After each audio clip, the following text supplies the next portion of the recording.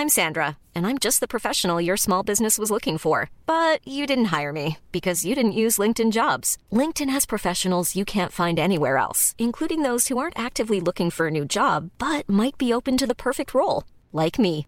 In a given month, over 70% of LinkedIn users don't visit other leading job sites. So if you're not looking on LinkedIn, you'll miss out on great candidates like Sandra. Start hiring professionals like a professional. Post your free job on linkedin.com/people today. Hey, it's Ryan Reynolds, and I'm here with Keith, co-star of my upcoming film, If, only in theaters May 17th. Do you want to tell people the big news?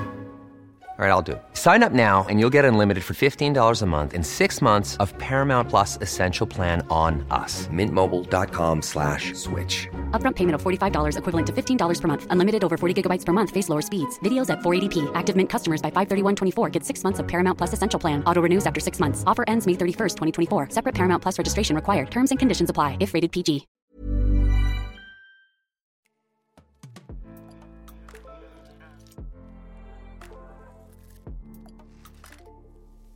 The third episode in the podcast series, Spotting a Scam, covers hacking, remote access scams, and password hygiene. I am your host, Ella Gavil-Dees. Hacking and remote access scams.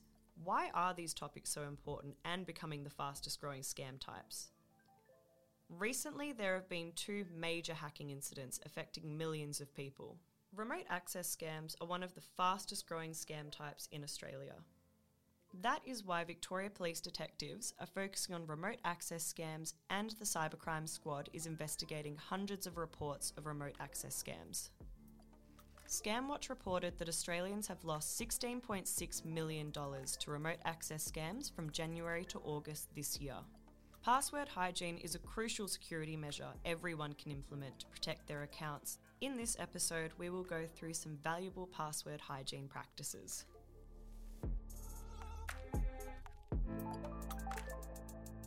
Today we have 2 experts in the field of scams, Detective Superintendent Jane Welsh of Victoria Police's Cybercrime Division and Shane Corrett, Chief Information Officer at Bank Vic. Welcome to both of you. Now Jane, how did you find yourself heading up the Cybercrime Division of Victoria Police? I was approached several years ago and informed that the Victoria Police was interested in building their cybercrime capability, and would I be interested in being part of that build.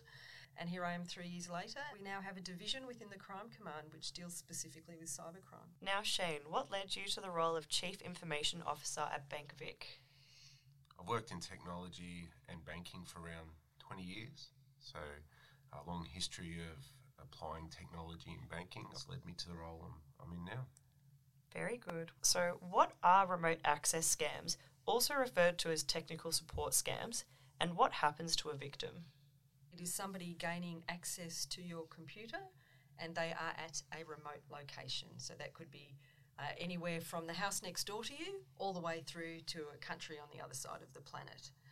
And the access is gained by you cooperating with them and allowing them access. How does that work? My computer is my computer. I own it. I bought it. How does someone remotely access my device? Well, like most of these things, it's trickery. We may receive a phone call and the caller may tell you that they're from Microsoft and they have identified that your system is not updated and you must urgently update your system or all sorts of problems could happen with your computer and your data. And of course it sounds like a pretty simple and wonderful customer service that is provided from Microsoft. And we now know that many of us actually fall for these scams. The caller will ask you to move to your laptop, will ask you to turn it on, and then will instruct you to move through certain steps to actually allow them access to your computer. So it's actually hiding in plain sight. They're telling you that they're accessing your computer to fix your computer. What they're actually doing is accessing your computer to upload malware, which will then allow them to meander around your computer and access all the things that you would otherwise access. Some of this malware is also keystrike malware, so it will record the keys that you're striking, so that's how they get your passwords and that sort of information. Wow, that's really invasive. With remote access, is it where they only access it in the moment, or if they install that malware, is it where they can stay there on that device for as long as they desire? The malware will stay there. Once it's on until it's removed. So what happens to a victim if that occurs? Well, it kind of depends on what the offender really wants to do. So once the malicious softwares in your computer, they can take your computer over, and they'll get into your emails, they'll get into all your digital platforms, and so once they're in your Facebook, for example, then they start committing other offences. So they might get into your Facebook, they might identify some personal photos that you have stored on your Facebook out of anyone else's reach, and they may then use that to extort you, for example. So the intrusion is step number one, and then that provides opportunities for other offences to be committed once they get hold of your data. It's really important never to give a stranger remote access to your computer. Once you give them access, you've got no way of knowing what they're going to do to your computer, what programs are going to install, what information they're going to steal, how long it's going to be there. So don't trust them. Why are remote access scams so successful? The scammers are very, very good at what they do and very convincing. These people spend a lot of time practicing their art, thinking about new ways to get through, and they really prey on people's vulnerabilities and naivety. Scammers are often looking for the weak points, and unfortunately the weakest point is usually a person. We're susceptible, we're trusting, we seem to automatically trust a lot of these big known brands. The best thing to do is, if you get a call, call them back on the public number, ask for their name. That's the best way of verifying if it's actually a legitimate call or not.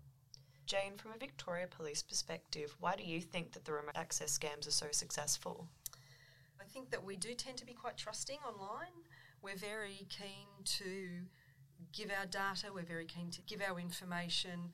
For some reason, we find it really hard to hang up on people. We're having conversations with somebody who is trying to scam us, and we know it doesn't feel right. I think that we need to listen to that feeling of discomfort and ask more questions, hang up more frequently, inquire more deeply before we allow people to get access to our computer. What would you say is a tip for someone that's working from home and it's where someone does say that they need to remotely access their computer? Organisations dealing with their people who are working from home need to make it very clear to the employee, these are the processes and these are the steps that we will take if we are seeking to remotely access your computer. So what tips can you give people to avoid falling for a remote access scam? I'll give a simple one for me is if something seems too good to be true, it probably is. So if you think Microsoft's ringing you up or the NBN out of the blue to help support a problem, it's probably not true. So be sceptical about it. You can have all the cyber hygiene in the world, you can have the best possible passwords in the world, but if you are tricked, then that's of no use to anyone. So it's actually about being present in the moment and being aware of what the threats are. Because as soon as somebody asks you to put in your own password, then the fact that you changed your password yesterday is not going to protect you at all. Everyday Australians, myself included, we would trust that large corporations are keeping their personal data safe. So how are cyber criminals gaining access to personal data provided to corporations? The criminals are looking for weaknesses. Similar to someone that's looking to burgle a house, they'll scope it out. Is a window open? Is a door open? When are people home? When aren't they? Cyber criminals are very, very similar. There's various weaknesses and they're looking for them. And then they exploit them. Yeah, so it's weaknesses in organisations' software and systems, and there's also weaknesses in third parties that happen to work for and have access to the data that organisation holds. So a really common example is a phishing scam, where somebody are asked to click on a link in the organisation, and they'll click on that link on an email, and then it downloads malicious software onto the organisation's systems. But having said that, organisations are employing all sorts of really important, really technically savvy people to assist with the security of the data that they're holding. Shane, with the two recent major cyber attacks, what can a business do to protect their customers' sensitive information? So there's a lot that organisations can do. Speaking specifically about banking, banking's quite tightly regulated, and there's specific regulations that govern information security.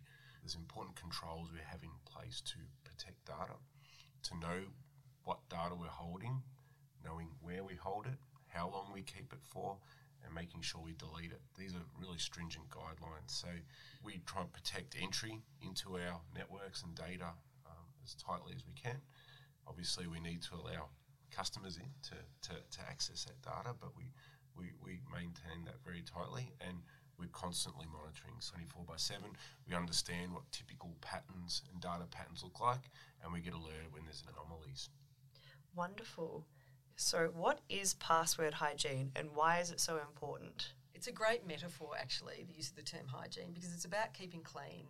So if you imagine I have to wash my hands once I've been to the bathroom, once I've touched something dirty before I cook, the same thing about passwords. So keep them clean, and clean means have them new and fresh.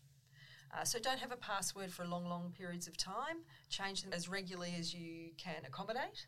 And the other thing is have long passwords. Don't put any identifying information in your passwords or your email addresses, not even things like your pets' names and things like that, because all of these things are opportunities to link information to create your identity. So make them obscure, different, and nothing to do with you. Unique passwords is really important. I'd add in this. What hackers will do is they'll try and find a password and a company or a system that's fairly weak and has lax security controls, and they'll then bet on the fact that you're probably reusing that password in other accounts. So that's why it's really important that you don't reuse a password for different online accounts. So where should we be putting these passwords?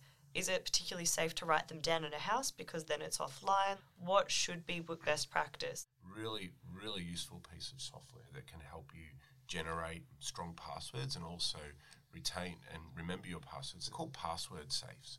The way they work is you need to remember one really strong password to access your password safe. And then all of the passwords which are unique and strong for all of your subsequent online accounts are all kept there. Being safe is also about doing things that work for you in your life that you can accommodate. So sometimes it might be about writing them down and putting them in the safe at home, or giving them to your son or your daughter or your partner to keep safe.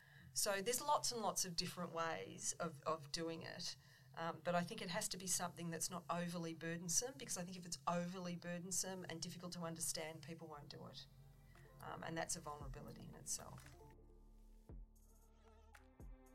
If you have given someone remote access to your computer or you fear that your computer has been hacked, seek help or advice from a qualified and reputable computer technician. If you think you have provided your account details to a scammer, contact your bank or financial institution immediately. We encourage anyone who has been subject to a scam to speak to the police. You can report scams to Report Cyber at cyber.gov.au. Spread the word to friends and family to help protect them from falling victim to online scams. If you would like to learn more about spotting a scam, there are 2 more episodes in this series which focus on identity theft and investment scams.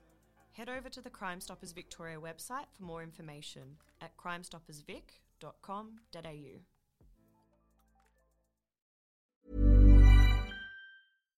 Hi, I'm Daniel, founder of Pretty Litter. Cats and cat owners deserve better than any old-fashioned litter. That's why I teamed up with scientists and veterinarians to create Pretty Litter. Its innovative crystal formula has superior odor control and weighs up to 80% less than clay litter. Pretty Litter even monitors health by changing colors to help detect early signs of potential illness. It's the world's smartest kitty litter.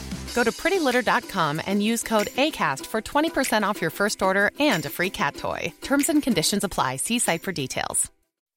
When you make decisions for your company, you look for the no-brainers. If you have a lot of mailing to do, Stamps.com is the ultimate no-brainer. Use the Stamps.com mobile app to mail everything you need to keep your business running with up to 89% off USPS and UPS. Make the same no-brainer decision as over 1 million other businesses with Stamps.com. Use code PROGRAM for a special offer. That's Stamps.com, code PROGRAM.